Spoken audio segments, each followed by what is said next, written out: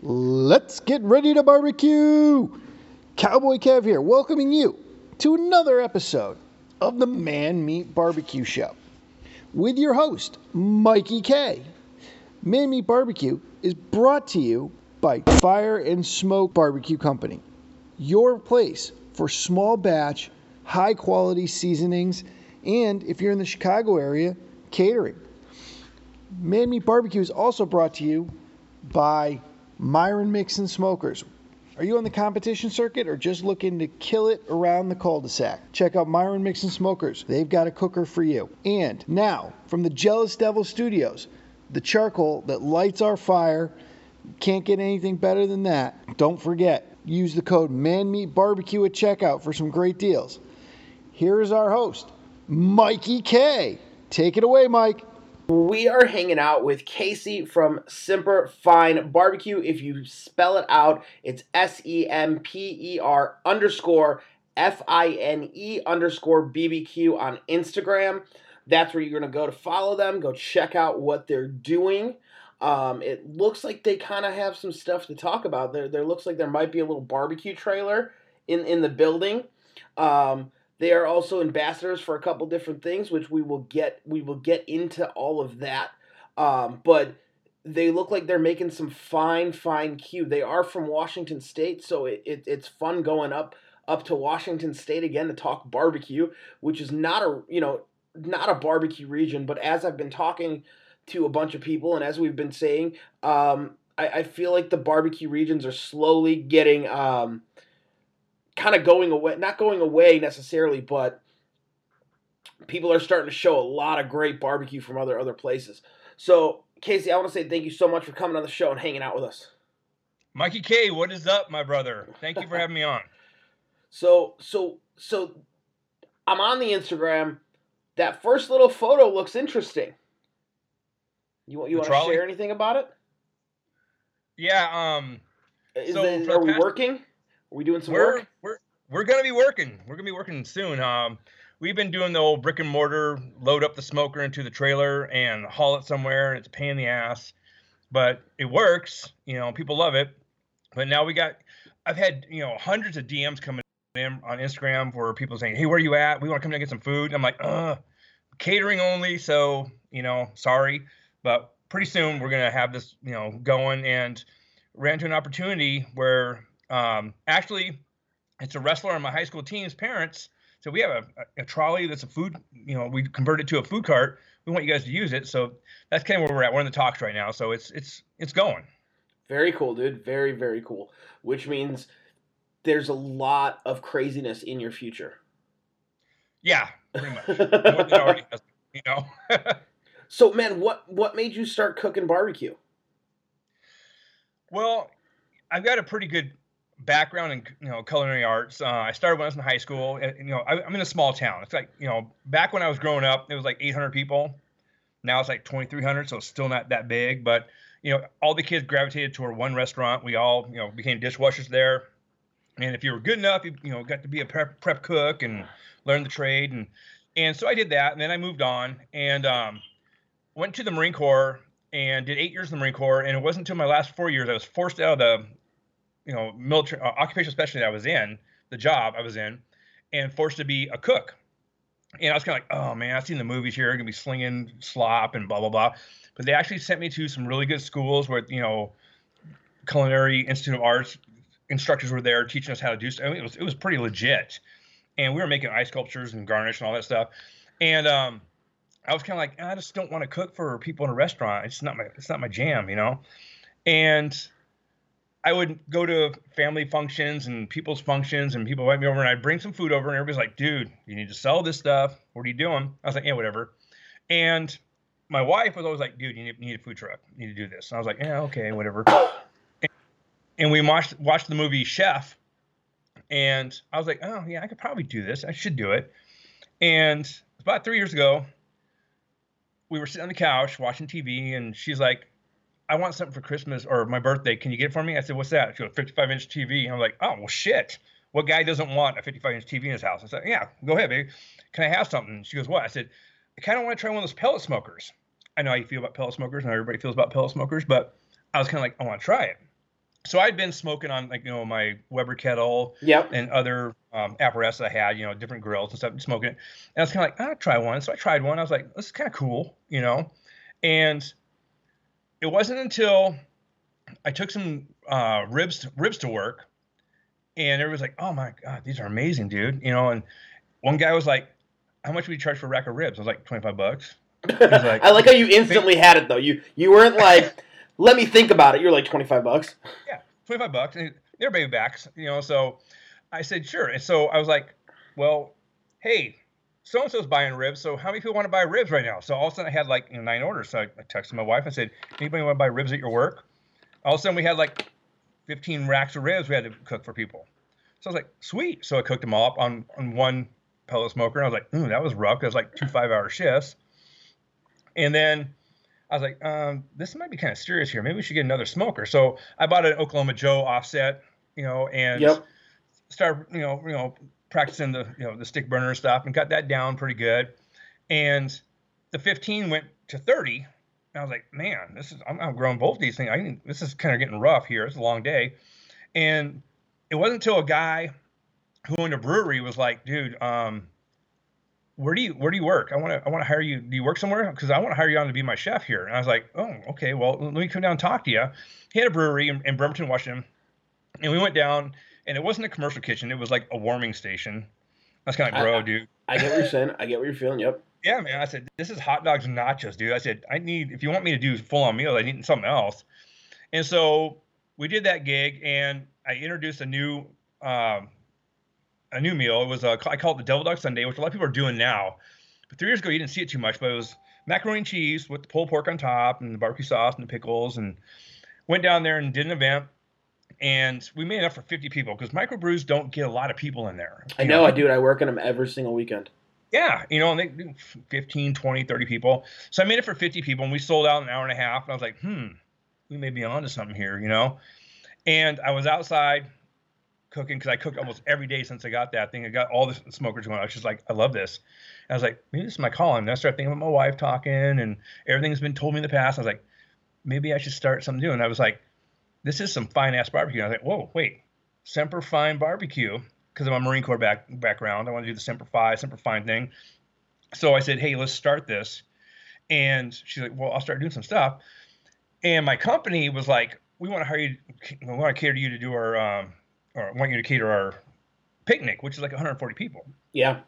So I'm like, hell yeah, I'll do it. So I put together a menu for them, which at the time was like, I didn't have the smokers to do it. But I was like, okay, we'll buy a new one.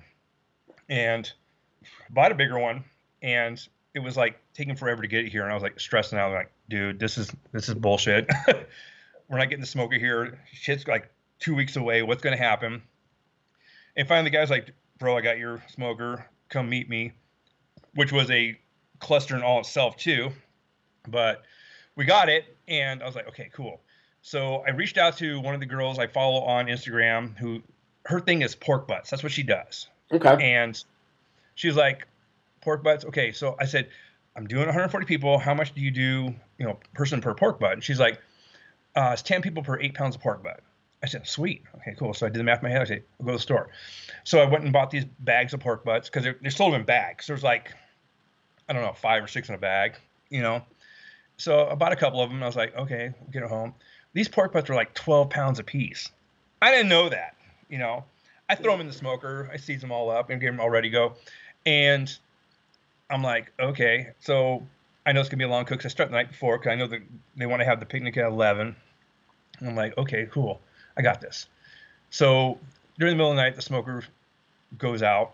And I'm like, I wake up. I'm like, how long has it been out for? So I probe. I'm like, oh, it's 145 degrees. Okay, cool. So I start back up. I'm like, okay, I get going.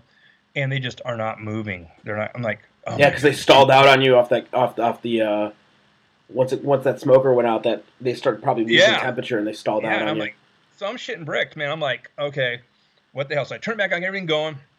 And I'm like, cool, okay, here we go. And so every like hour I'm taking a nap. And I wake up at like 7 in the morning. I'm like, okay, well, we gotta be there at, then my wife, she's taking turns too. We're doing like an hour shifts. She's waking up, I'm waking up. And it's like 7 o'clock and the butts are like 175 degrees. I'm like, are you freaking kidding me right now? I got to be here in like 4 hours. So I start cutting the butts in half. I'm like, okay, these are too huge, So cut them in half. And still, by the time we left, they were like 185 degrees. I'm like, okay, that's fine. We get there, we'll set everything up, get the smoker going. Hopefully they'll be fine. And some of the small ones were great. So luckily, they didn't have 140 people show up. They had like 115. Yeah. So I had enough butts to pull out that were just shredding beautifully, and everything went good. And I was like, oh, that was a pain in the ass. And so I went home and smoked the rest of the butts the rest of the way, brought them back to the company and put them in their fridge and said, hey, you guys got pork, pulled pork for forever, So that was pretty much like, okay, cool. It was rough, but I liked that. And so then we went officially. We got, we went and did our permits and our licensing, and from there, just you stopped being the barbecue drug dealer.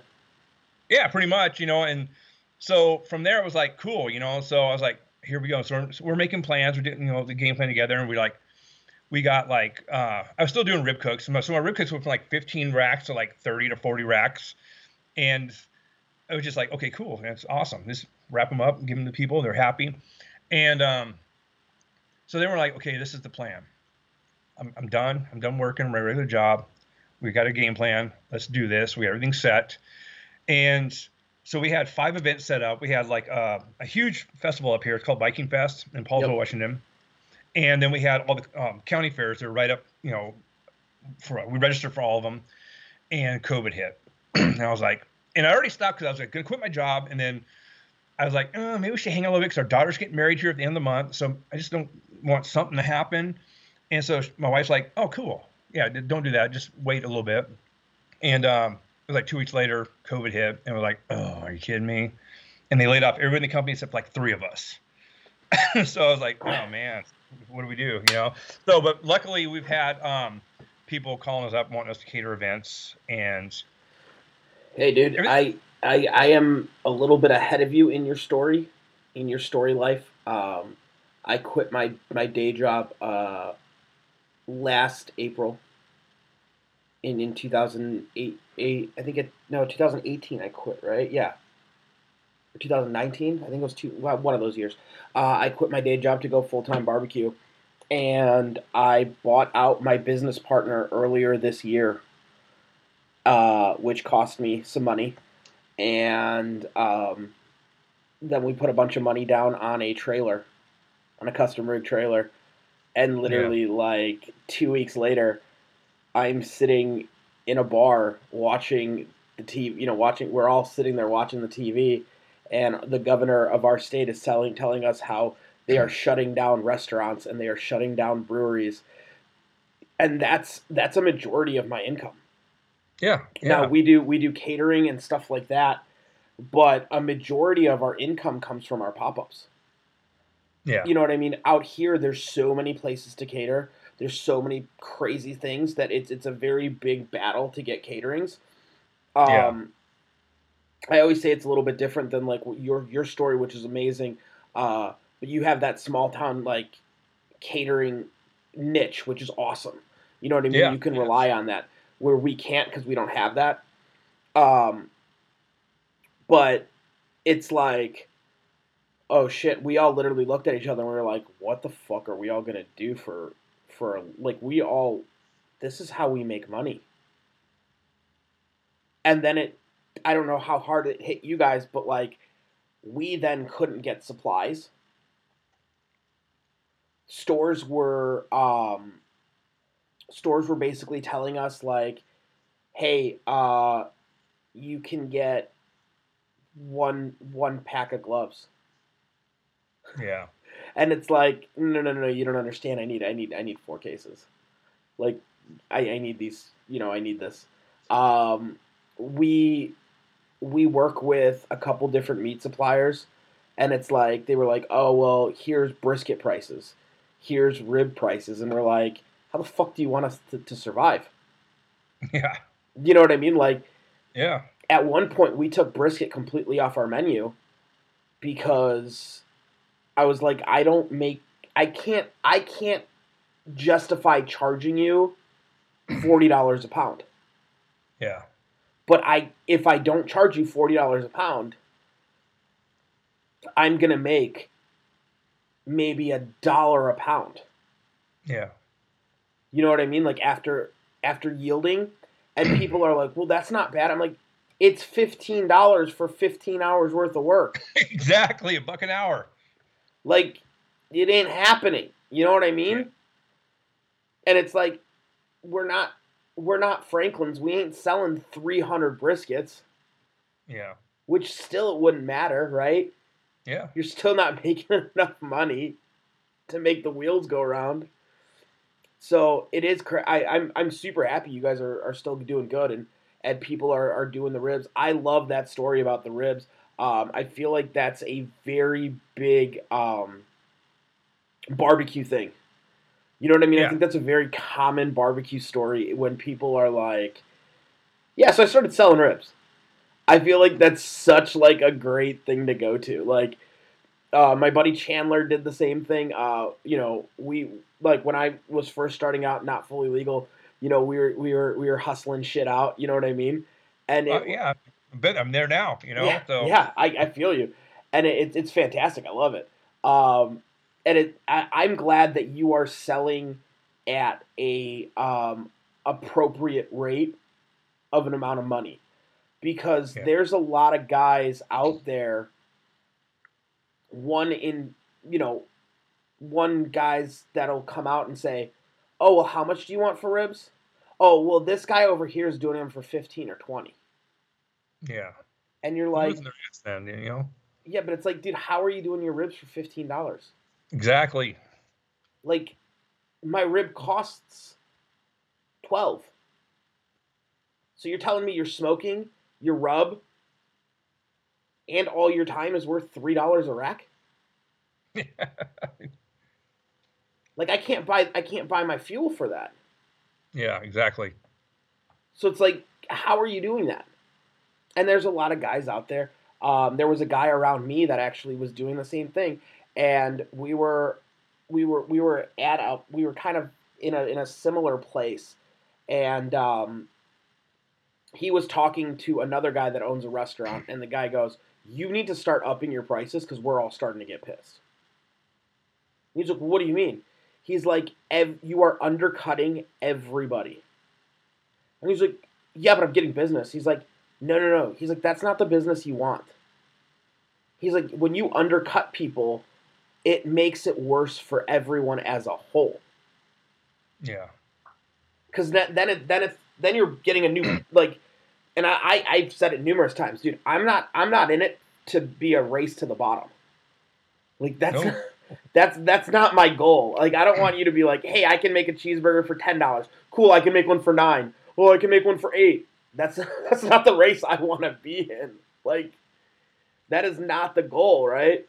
So it's always nice to see other barbecue guys that are starting out and doing it, that are valuing their time and valuing their product, to Yeah. say, "Hey, this is worth some kind of money, because not only is my time worth X, Y, and Z, right? But the product and all that stuff, and doing what I'm doing is worth money." And I mean, you know how much smokers cost, and everyone that's listening to the show, you guys all know how much smokers cost. Yeah. Guys, our tools cost a lot of money, and every time we light them up, we're putting wear and tear on them.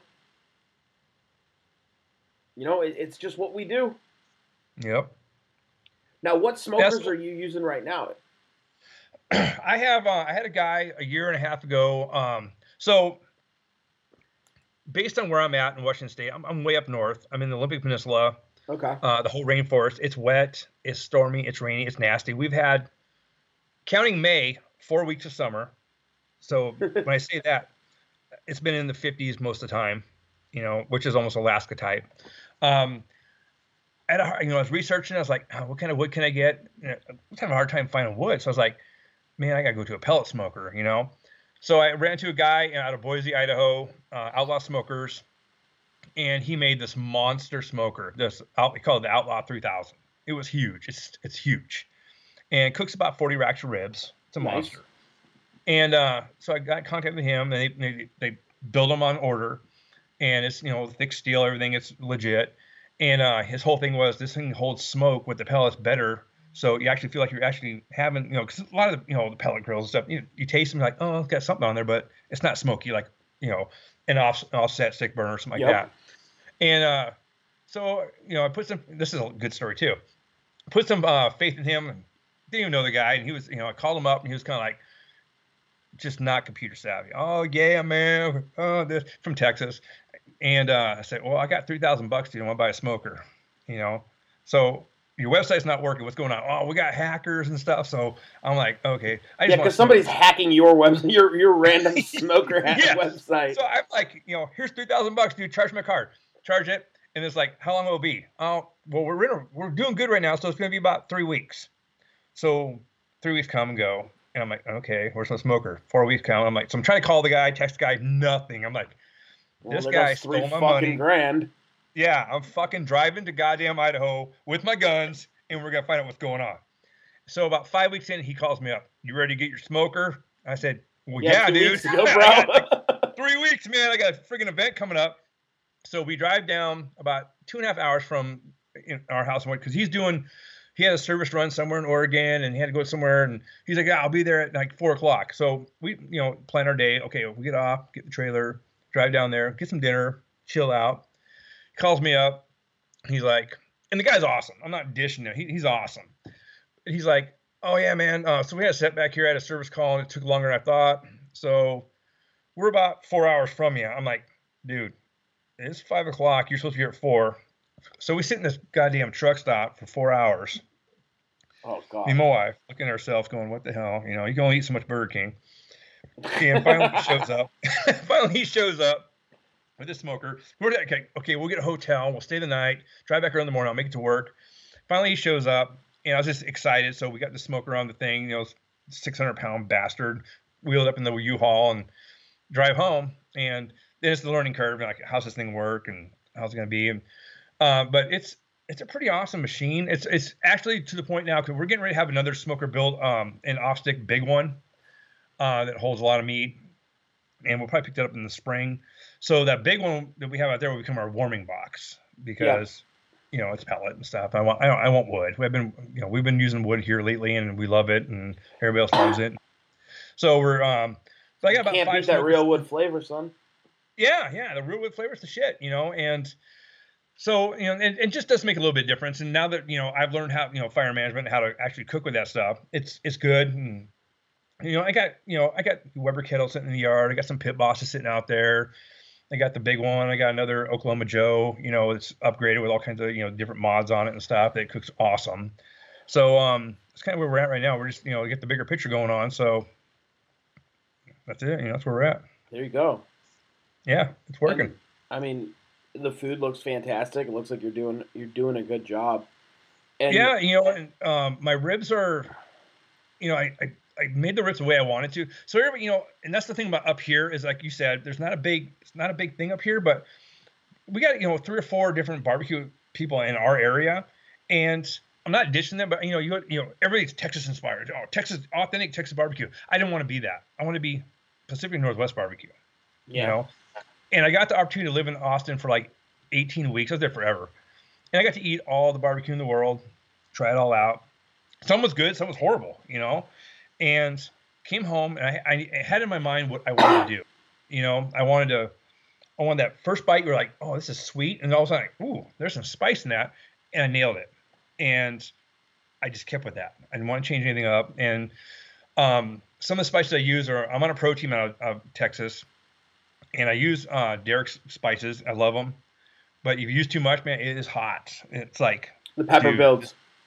Yeah, it is fucking hot. And he's like, listen to all your podcasts with all the different spice guys and stuff. He uses authentic shit. He buys them from certain people, and he hand mixes them himself, and he packages them himself, and they're freaking hot. If you use too much, man, it's gonna be a ride. So I learned how to use his spices after a couple months. And then I got a couple sweet rubs I use on there, and it just works, man. And people are like, dude, where did these ribs come from? And that's been our bread and butter. That and our mac and cheese. Our mac and cheese is stellar. People are buying the mac and cheese like no tomorrow. They want that almost over the ribs, Yeah, we get that. We're known for our pork belly. We do a lot of pork belly burn ends. we're also known for our mac and cheese, our pulled pork mac, which is basically, mac and cheese, top pulled pork, a little bit of drizzle on top of it, served all nicely. And that's, Yeah. yeah, that's what we're known for. And people do love our brisket. We do say we're Texas inspired, not Texas inspired. We serve Texas style. And the reason I say it that way is we serve with I don't sauce any of the meats. Mm-hmm. Which, like, there's really no other region in barbecue that doesn't sauce the meat before they serve. Yeah. Right? So that's why I always say it's Texas style. But like our brisket does fall Texas. Mm-hmm. Our ribs, I would say our ribs are more of a Nashville dry rib, or a Memphis dry rib than anything. That's kind of where we go for it. And then our pulled pork, it's almost like kind of Kansas City-ish. Mm-hmm. But we don't sauce it. So once you add sauce, then it'll be a little bit more Kansas City. And then, I mean, there's nowhere that claims pork belly burn ends. No, it's just whatever. Yeah. That's just kind of out there. Yeah. And for that, I do give it a nice little pepper kick to it. Mm-hmm. Because I know the sauce, we have a sweet sauce. So there'll be a pepper kick on it, but the sauce is going to tone it down. Yeah. You know what I mean? Because the sweetness from the sauce is just going to bring it down. So I can go a little bit crazy on my pepper. We do have our own rub line on there, and we get the same thing said to us, man, that pepper builds. Yeah, because it's real fucking pepper. Yeah, exactly. You know what I mean? Like, we didn't leave it, on a shelf for 6 to 8 months, and then you go, oh yeah, here we go. Yeah. It's all there. Like, it's all fresh and right there, ready to go. Yeah. So I think a lot of people, sometimes when they use our rubs, they'll be like, oh, I used too much. Or your rub's super hot. And I'm like, well, how much of it did you use? Yeah. Or I'll ask the question, like, did you try it before you put it on your ribs? Well, no, but I caked it on. The hell didn't you try a seasoning before you threw it on some meat? Like, to know how much to put on. Right? I mean, well, some things need pepper. Brisket needs pepper. Brisket needs a lot of pepper. Yeah, you cake that shit on, and it, you get that bark, and it's just beautiful. And I can't say I'm like you. I do a lot of brisket. I do brisket on, when somebody wants it, and I've got my brisket down. My brisket's pretty good. It's actually really good. But up here, it's not. A lot of people, they'll say country.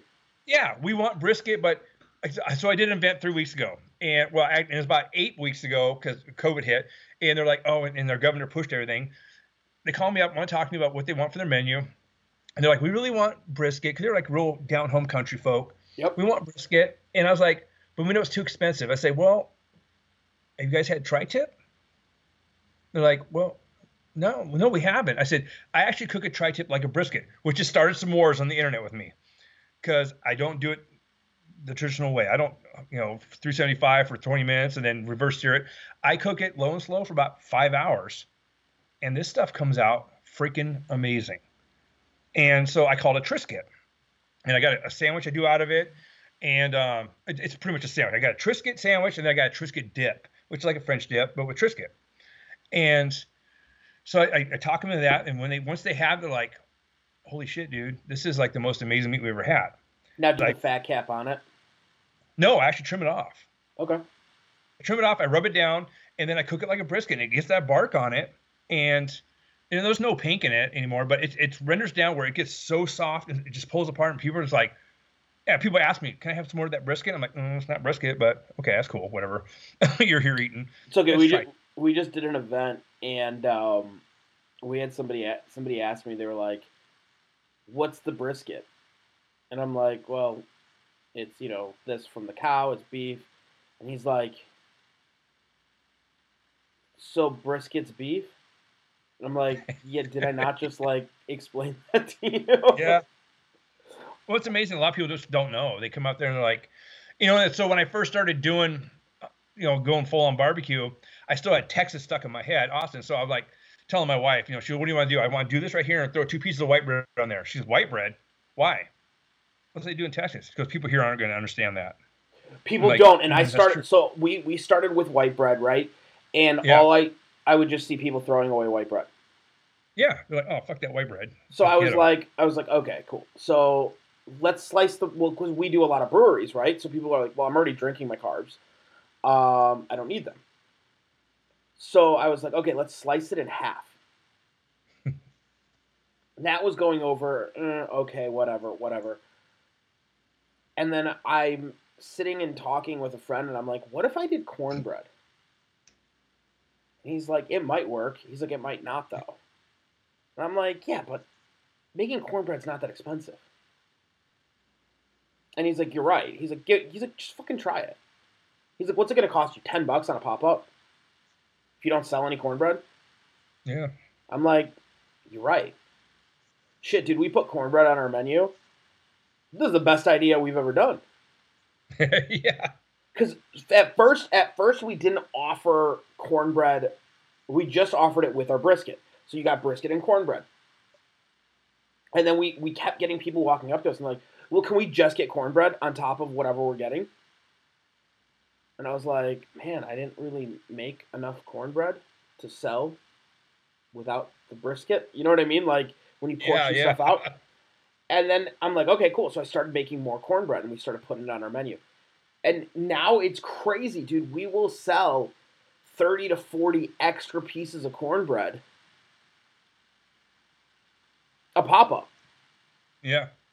Just because, like, people are like, oh, I'll get your pulled pork mac, I'll get this, and I'll get 3 pieces of cornbread. I'll get this, I'll get 2 pieces of cornbread.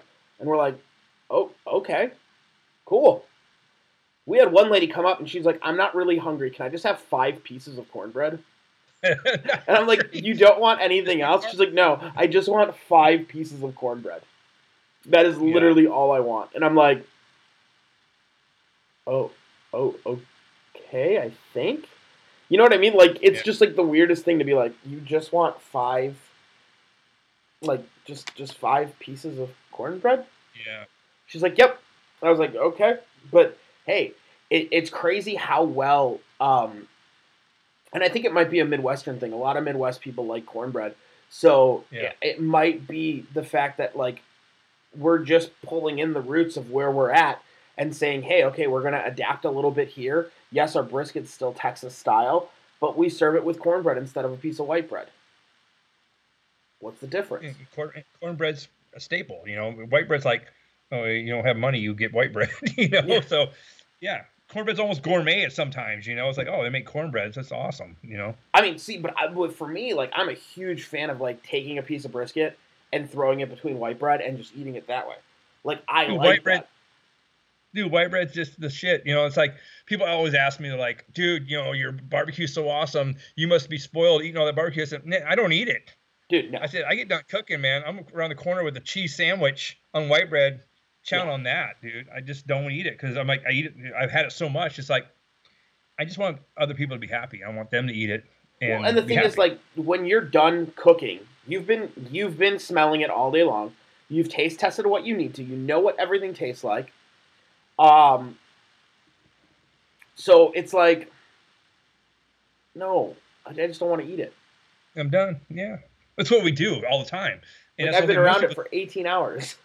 Yeah. Most people don't do it all the time. You know, we're sitting there, you know, at 3 a.m. or whatever, all day long. We're tired. We're cranky. We've been cooking. Now we're serving. And I just want to see the wow factor in people's faces, you know, like, you know, here's this, you know, there's a guy. So 3 weeks ago, I had a crowd of people that I've never seen before, and we got a guy not even at the other end of the county. He's actually at the other end of the county. He's actually the base of the other county, and that's what he does is barbecue. He's got 9 smokers out there. He's got tents up. He smokes 24 hours, so he's got a staff up there smoking all the time. Like, okay, so I was gonna say he's got a staff. He's not the. Yeah, he's kicking ass. He's doing good. And so I was like, oh, I'm gonna serve my barbecue. I know so many people in there, and the first thing I want to hear was, I want to watch people take their food, sit down, and just watch what their expressions were. And when they look at each other and say, wow, you know, then come back and say, dude, his is my favorite, but it was my favorite. Now it's my favorite.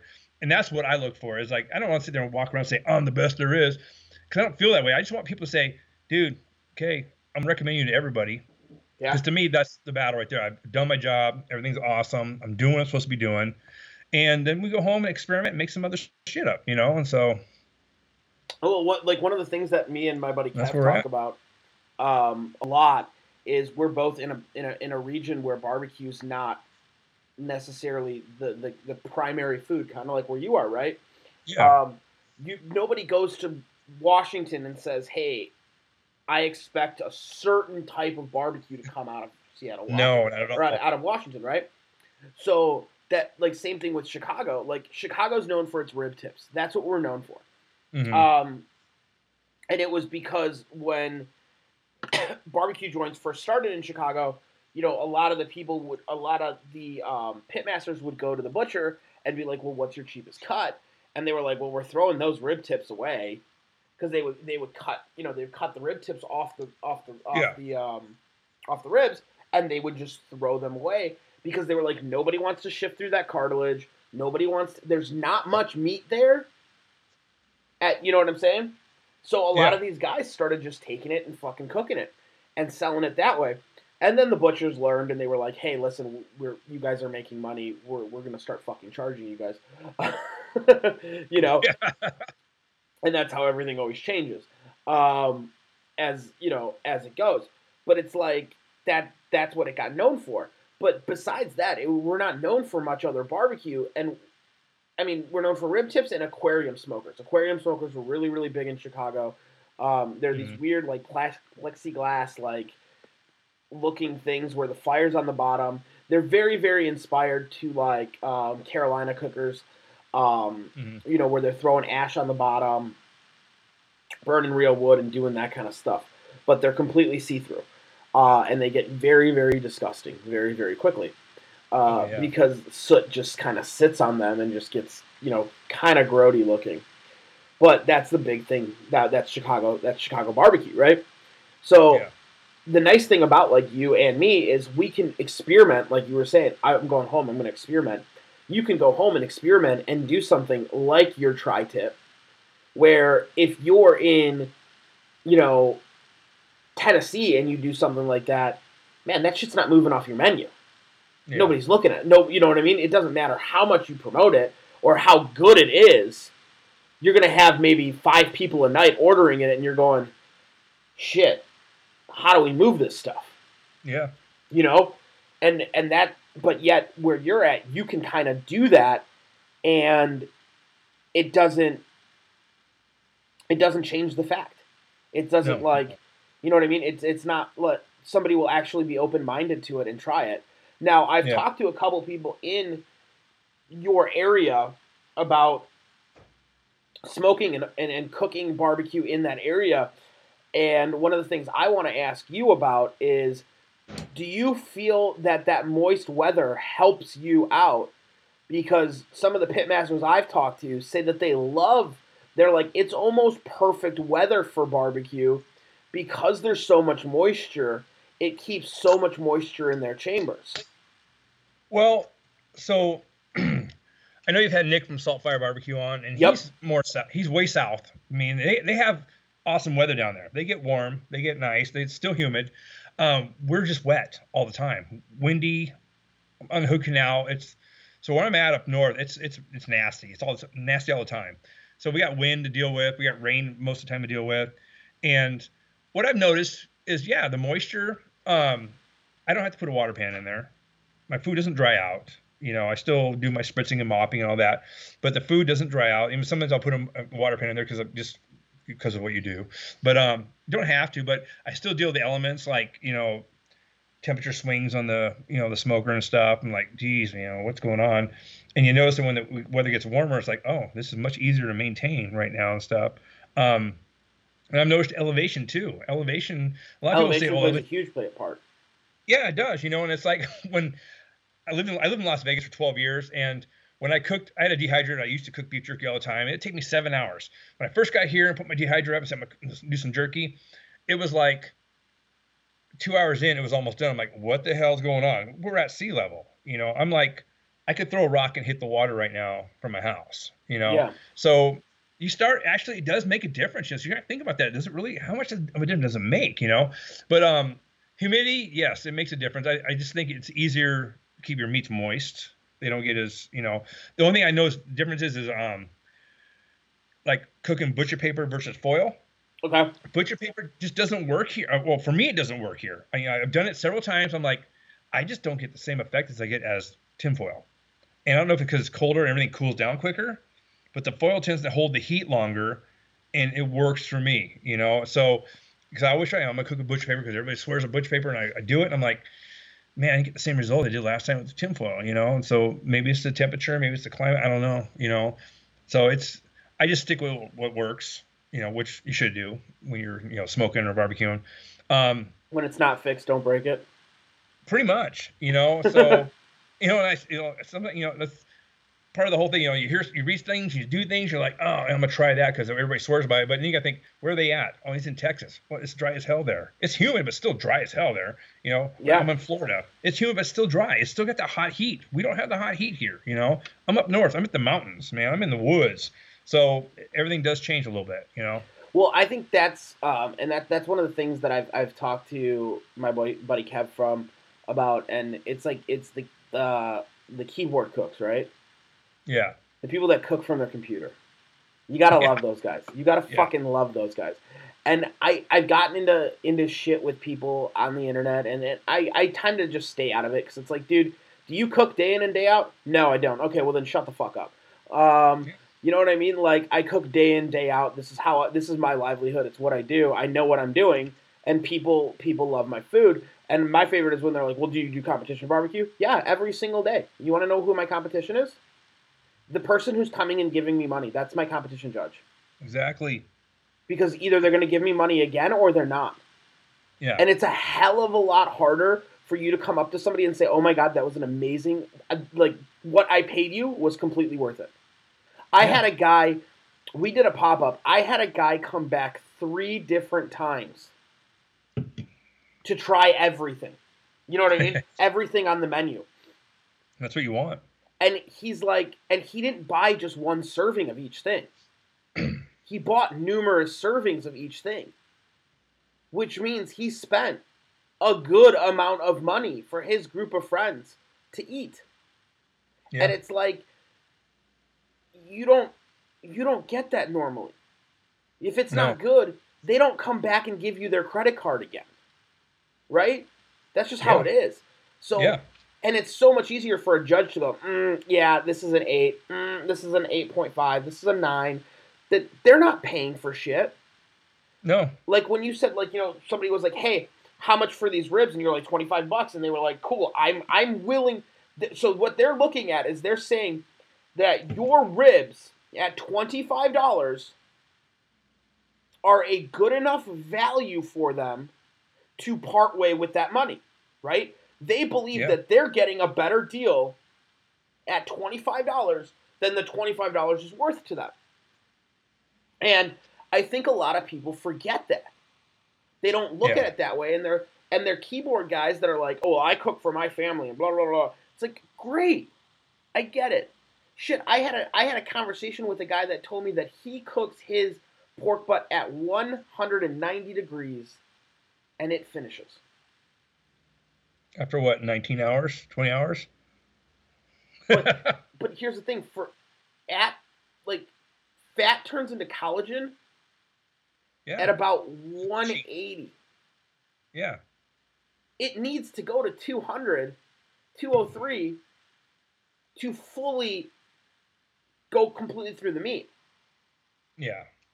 So you can't tell me that you're ever bringing that pork butt up to 203 degrees or 205 degrees if you're cooking it at 190 degrees. It can't ever pass. No, exactly. Like, it's not possible. Like, I don't care what you do. It doesn't work. And he's like, no, it works. And, man, he posted, like, these pictures in this group, and the food, it looked like it had tar on it. He's like, I smoked the salmon for 5.5 hours. What? And I'm like, oh, yeah, no. I'm like, there's not enough fat on that salmon to be smoking for 5.5 hours. 5.5 hours. No. I'm from up here. No way, man. No way. Dude, No I way. had a lady at a pop-up. She was like, "Oh, we wish we would have known you were here. We would have gotten food." But I just threw salmon on our pellet smoker, and we were gonna let it smoke on there, and then we're gonna, eat it. And I'm like, "Oh, what temperature are you smoking at?" She's like, 250. And I'm like, "Awesome. How long's it been on there?" She's like, "About 4 hours." I'm like, "Yeah, come back to us." I'm like, "Come back to us when you can't eat your salmon jerky." Because there's no way you're making smoked salmon at that point. Well, you're making smoked salmon. There's no way that shit's not drying out. No. There's no way. Especially if it's not brined. If it's not brined, yeah, it's dry. It's sawdust. I don't even know if a brine would have saved that. No, well, if you brine it beforehand, but I mean, God, But still, for that long, you letting it go that long? No, and 250, maybe an hour at the most, maybe an hour. That stuff cooks quick. So we're 3 hours past. Yeah. We're looking in the rearview mirror here. Yep. Nope. We're looking at some charbroiled salmon, like it's gonna be great. Yeah. I'm just oh my God. But it's just so funny how I keep all at this point, unless I'm teaching a class and somebody's paying me money, or somebody's actually coming up to me and asking me for their honest opinion of how to cook or whatever. People are like, "Oh, I cook this way." I'm like, "That's fantastic. If that works for you." Yeah. I'm not giving you any advice or any input. I'm just going to give you, that's awesome. If that's what you're cooking with, that's fantastic. You keep cooking. We do get the question a lot. They're like, "Well, what temperature do you cook at?" Yeah, that's the whole thing. I can't answer because some days I just don't. I'm looking at going, man, it's at 275. Fuck it. That's where it's going to go. So. Well, and we cook on a stick burner, so we cook a little hotter and faster. I like to be at 275, 300. Yeah. And every once in a while we go to 325. Shit happens. You know what I mean? And we'll stick at 300, 325 and go all day long. Well, I just did my first hot and fast brisket just to try it. It's one of those kind of things where I was kind of skeptical going, does it really work? Do I really want to waste, $60 on a brisket and do this and fuck it up? And I tried it and it came out freaking great. It was like 325. It was actually almost up 340 a couple times because of the stick burner. But I was like, I'm going to let it go. But that swing's not that big of a deal. Yeah. And I let it go and then, probed it when it was all buttery. I was like, oh man, I'm going to take this out. I'm going to let it rest for a couple hours. And I pulled it out and I cut it. I was like, dude, this is freaking nice, man. After those freaking 14-hour days and nights, and it worked. I was like, cool, I was sold. Yeah, dude. And I love the bark that I get on them. Starting them nice and hot. You know what I mean? Yeah. I get that really nice bark, really set and really, really fast. And I tend to leave a little bit more fat on them. I won't trim quite as much when I'm going hot and fast. I don't know if you trimmed your normal way. It probably worked out just perfectly, but I trimmed the shit out of it, and I probably should have left a little fat on it, But the only thing I didn't get was the bark that I usually get when I go low and slow. But I also used a different seasoning for the first time and didn't put as much on. So I went bare. I went caveman on it. I didn't inject it. I didn't rub it down hardly at all. I just want to see what happened. And what happened was it tasted great, had a good bend to it, had a good pull to it, and it just didn't have that dark black bark or anything like that. But it was good. It tastes good. Well, yeah, so. But it could have been that you went light on the seasoning. Yeah, and that's probably what it was too. That the black pepper didn't give you that crunchy bark that you really wanted. Yeah, I didn't cake it on. And for us, we get a good bark. I do wrap in butcher paper. Butcher paper tends to work down here. Yeah. Well, yeah, whatever works, it works for us, and it's fantastic. The other nice thing that we do if I have to is if I take our butcher paper, I'll keep it in a butcher paper. I'll put it in a foil pan, and if I need to, I'll tent it over with foil, just to almost make a small little oven, so it kind of keeps that heat in there, radiating, bouncing back and forth. If I have to kind of push through a stall, or if we're if we're in turbo mode and we're like, oh shit, this thing stalled for way too long, which does happen, unfortunately. Well, I've had a 4-hour stall before. It's horrible. Dude, so a buddy of mine that caters was texting me on Sunday telling me, he's like, dude, I don't know what the hell to do. He's like, this thing's been stalled for 3.5 hours. Yeah. And I'm like, so I'm like, put in a foil pan, tent it over, keep it in the butcher paper, push it through the stall. He's like, dude, that saved my life. He's like, that pushed through the stall amazingly. And I'm like, I can't really take full credit for it. I learned that technique from Kevin Coleman, Weber's head barbecue man over there. He taught me that little technique. But it's like, man, sometimes that's just what you got to do. You got to do what you got to do. We were working, and I got 2 giant pork butts. I had 2 giant pork butts for this event, and they were probably we get them in Cryovac 2. Mm-hmm. It was 26 pounds for 2 of them. Jeez, it's like 13-pound pork butts. These were gigantic pigs. So we're cooking. This thing's not moving. I mean, it's not moving at all. And I'm looking at the time, you know what I mean? And I'm going, okay, it's at 145 degrees. And I have 6. A lot could have been there, man. I know. You know what I'm saying? Like, I have 6 till service. At the rate we're going, we'll be done tomorrow. What are we doing?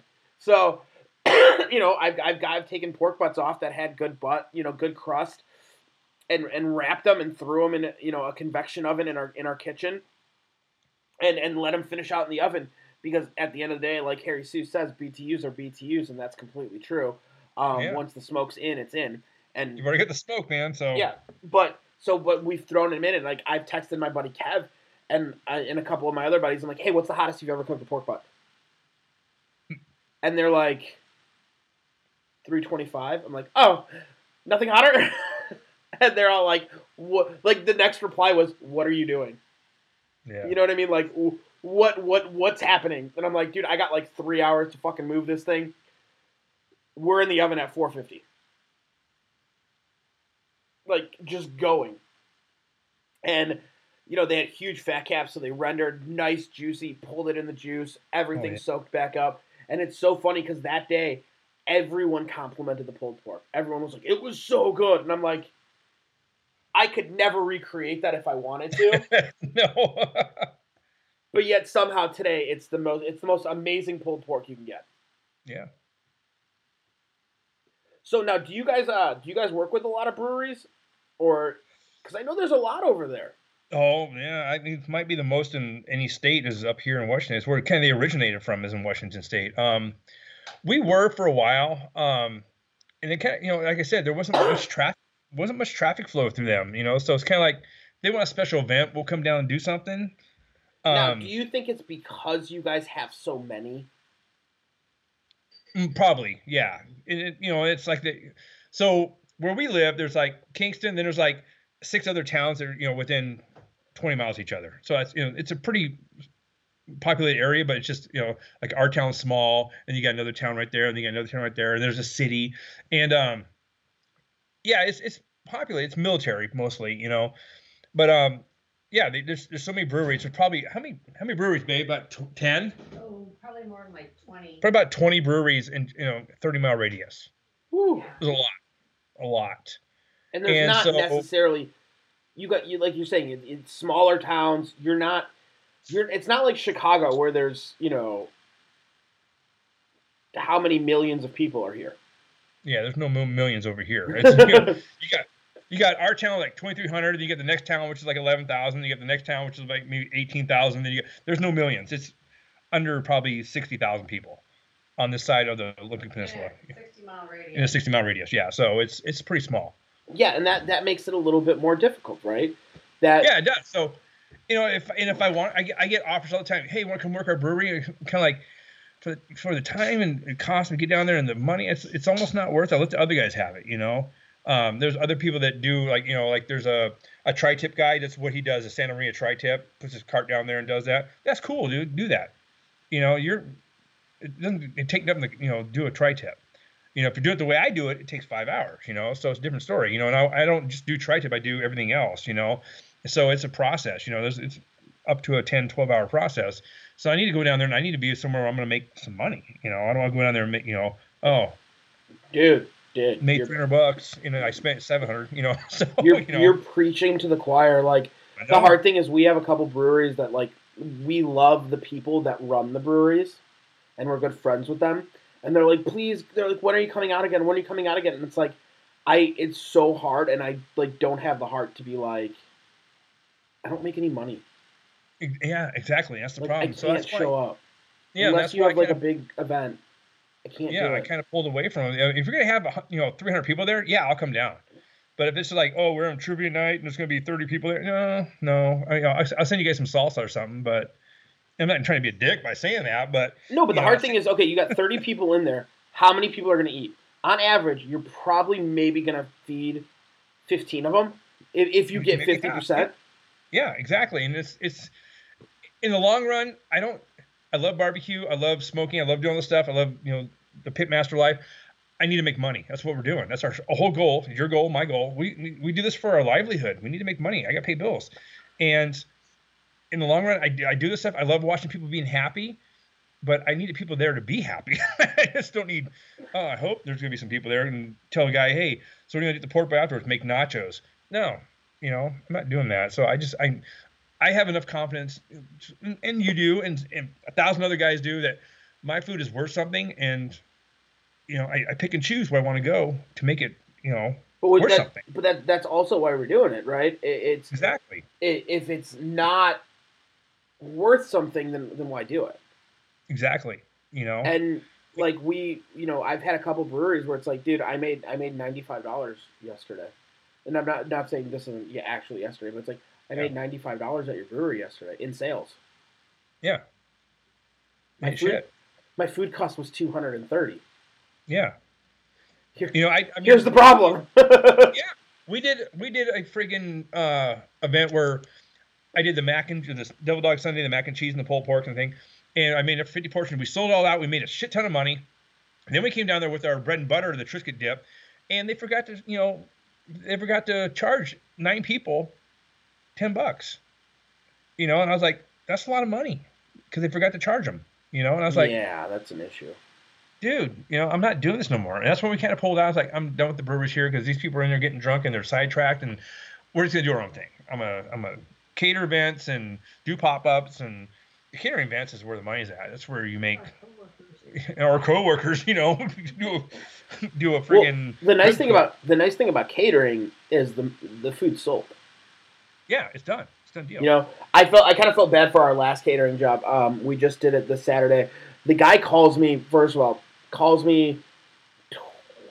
I would say maybe 26 hours before we're supposed to be there. Ooh, yeah, that's rough. And goes, hey, we gotta change the numbers. Is that possible? And I'm like, well, what do you mean by change the numbers? It's supposed to be for 100 people. Can you cook for 140? It's a big difference. It's a 40% different there, buddy.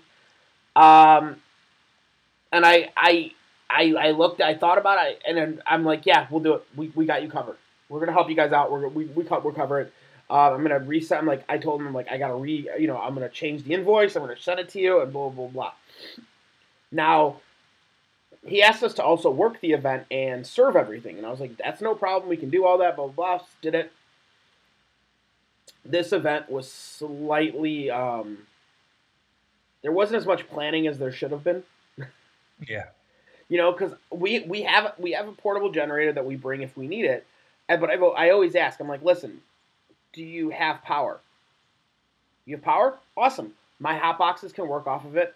I don't have to worry about it. I won't bring my generator. It costs me less money, right? Then I'm not paying for the gas. Oh yeah, dude, we got power. We got everything. Don't worry about it. Oh, okay, cool. I go and. He's like, where we're going to be at is like, it's this, great courtyard, blah, blah, blah. we get there, and the guy's like, we have no idea what the hell we're doing. And I'm like, oh, Oh no. okay, here we go. And I'm like, do you guys have garbage cans? Not for us. Like, we brought our own garbage cans because we have like these pop-up garbage cans that work fantastically. Yeah. But I'm looking around. There's no garbage cans for people to throw away plates or anything else, right? Yeah. And I'm like, you guys have garbage cans? And they're like, oh, well, there's one all, like, and he, like, points, like, down the, like, courtyard. And I'm like, oh, yeah, because people are going to want to carry their stuff, 500 yards to drop something off. Yeah. Like, let's be honest, most people don't want to carry it 15 feet, let alone, 300 feet down the road. So I'm like, oh, okay. So we're going to figure that part out. And then I'm like, oh, by the way, it's getting darker earlier here, right? And we were starting at 6:30. Now, we don't bring portable lights with us. He's like, oh, he goes, I'm like, do you guys have any lights at all? Because there were no, like, they had this beautiful tent set up. And I was like, are there any lights? And they're like, no. Do you think we'll need them? Yeah, it's going to get dark. So then they're like freaking out, trying to like scramble together some lights and all that stuff. It came together. It was fantastic. But what I really kind of felt bad about is at the end of the night, I'm like, so what do you guys want to do with all this extra food?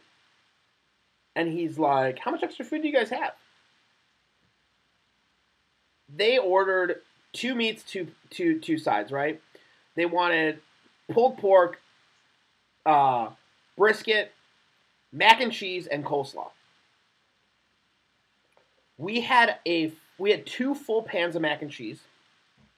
Our full pans of mac and cheese, with us serving in our portion control serving, we serve about 30 people out of a pan. Mm-hmm. Right? Yeah. We only went through 3 pans, which means I only served 90 people. Yeah. And there were some students that came back for seconds because the guy was like, hey, can we do seconds? And I looked at the amount of food I had. I was like, yeah, sure. You paid for it. Yeah. But we had almost a full pan of brisket, and we had 2 full pans of pulled pork left. I'm like, you did not hit 140. I go, you barely hit 90. Yeah. And I kind of felt bad because it's like, man, you paid for a lot of extra food that was never eaten. Yeah. And they were like, it's okay. They're like, we're going to give it to, staff and coaches and whatever and blah, blah, blah. And I was like, cool. As long as it gets eaten, I don't care. Like, go for it. But I just kind of, I kind of felt bad because I was like, man. No, I've been there too, where you cook all this food and you put your everything into it. And you get there and like, oh man, they didn't have what they said they're going to have here. And I get that mentality out of my head, but I'm feeling sorry for them. I'm like, well, this is what they said, and they paid for it. Sorry. So, the only thing that killed me was like, dude, I busted my ass to make sure that I could add those 40 people. Yeah. You know what I mean? Like, we had 2 events that day, so I cooked probably for roughly 260 people that day. Yeah. Now, it's only me in the kitchen cooking. A lot of fucking food for one person to shell out. Oh yeah, yeah. So you know what I mean? Like, it's like, man, I killed myself just to make sure that I could get those extra 40 in there. It would have been a hell of a lot easier if I didn't have to cook for another 40 people that weren't going to show up. No, but, man, no. At the end of the day, it could have been the other way around where they cooked for 90 and halfway through it, we're like, dude, we don't have any fucking food. Exactly. Overcooked, man. And it's... You just kind of sometimes got to do it. Yep. It's hard. I know that, Well, man, dude, I want to say thank you so much for coming on the podcast, hanging out with us, chatting barbecue. I like to end the podcast this way, and I think this will be a fun question for you. If you could go back to the beginning of time when you started cooking, right, and knowing what you know now, what are 3 tips you would give yourself to help shorten your learning curve? Number 1 is patience. Patience. And a lot of this stuff I'm going to say is not just for me, but it's for new people starting off, is have patience. Don't, when you hit that stall, when you overthink it, just don't overthink it. Don't, let your, whatever you're cooking on, let it do its job. Man, that's the hardest thing though to learn. It So is. hard. And I think too is don't be afraid to step outside the box. And when I say that, it's like you read all this stuff about you got to do it this way, you got to do it this way. And you think something different, try it. Try something different. Like, the tri-tip. It doesn't have to be 375 for 20 minutes and revert and 135 pounds or 135 degrees, pull it. It can be, hey, I'm going to cook like a brisket. What happens? Like you said, you cooked a pork belly like a brisket, right? Yeah. And it's fantastic. Dude, yeah. We now get orders for that. Yeah. Step outside the box, man. Try something different. Try, hey, I'm going to try this meat. What's going to happen when I do this? And try it. If it freaking fails, it fails, Yeah. And then 3, I would have to say, believe in yourself. Believe in yourself. Believe and I know there's a lot of people out there that are just doing this for their hobby, their own, just their family stuff. Not everybody's going to be, catering or competition chef or a pit master or whatever. But believe in yourself. We're all our worst critics. I mean, you're probably hard on yourself. I'm hard on myself. I'm like, oh man, this could taste like shit. And everybody's like, oh, this is the greatest thing I ever had in my life. Yeah, usually I'm still there when I'm like, oh god, this is fucking disgusting. I'm still there. My wife's like, shut the hell up. I'm like, this is gonna suck. It's gonna be horrible. Everybody's like, dude, where are you from? But this is so good. Yeah, believe in yourself. In the famous words of the Marine Corps, improvise, adapt, and overcome. Just do your own thing. Believe in yourself. Do your own thing. If you like it, everybody else is gonna like it. So yeah, that's it. And sometimes the hardest part is actually believing in yourself. It is, dude. It is totally that. Man, once again, I want to say thank you so much for coming on the podcast. If you can do one last thing for me, can you let everyone know where they can follow your barbecue journey? Not a problem, Mikey. First off, Mikey K, Man Meat Barbecue, thank you so much for having us on. It was an honor and a pleasure. If you guys want to find us, we're at Instagram, semper_fine_barbecue.com. Facebook is just Semper Fine Barbecue. Twitter, Semper Fine Barbecue. And then Google Business, Semper Fine Barbecue. Dude, fantastic, man. Thank you so much. And we'll have to catch up with you in a couple months and see where you're at. Thank you, brother. Pleasure.